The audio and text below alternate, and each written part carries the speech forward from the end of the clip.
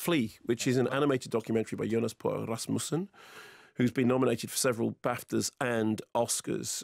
The film is based on interviews with someone he has known since middle school, since he was a teenager, and who, for the purposes of the documentary, is renamed Armin.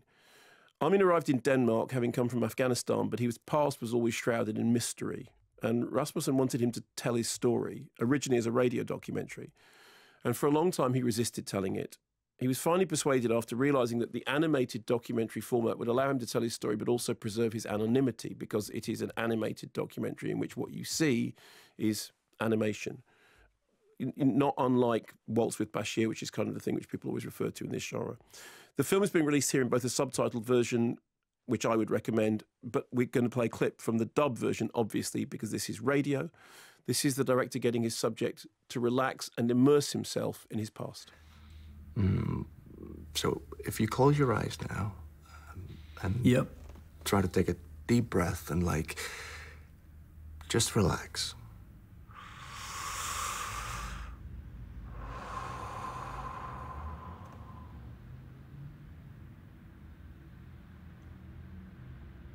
Have you ever told your story before?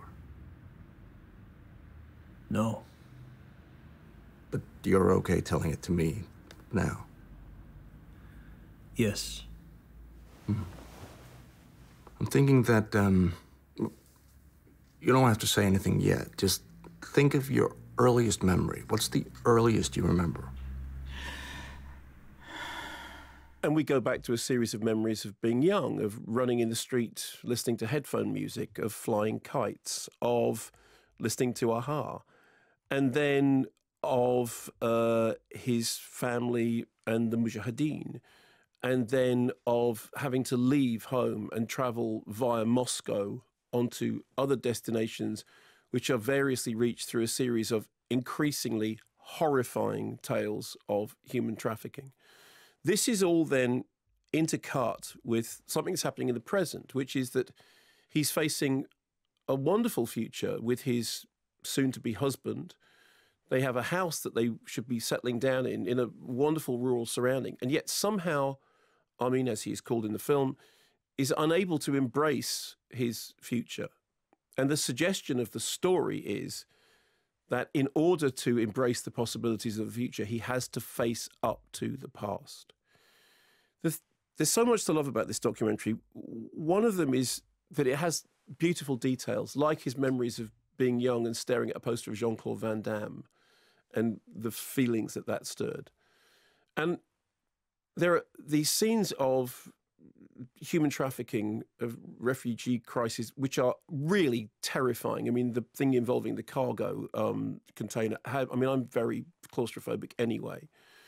The way in which the animation shifts from being, on the one hand, Hergé-like 2D, very clear, very crisp in well-defined memories, to something altogether more impressionistic and nightmarish as certain memories flood back and are literally like kind of nightmarish visions of drowning, of something ghostly and phantasmagorial.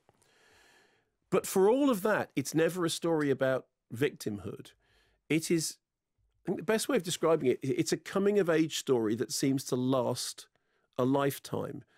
And during the course of the interview, during the course of the recounting of the story, you get the impression, I mean, obviously, it's an animated documentary which uses fictionalization and uses dramatic reconstruction, all that stuff.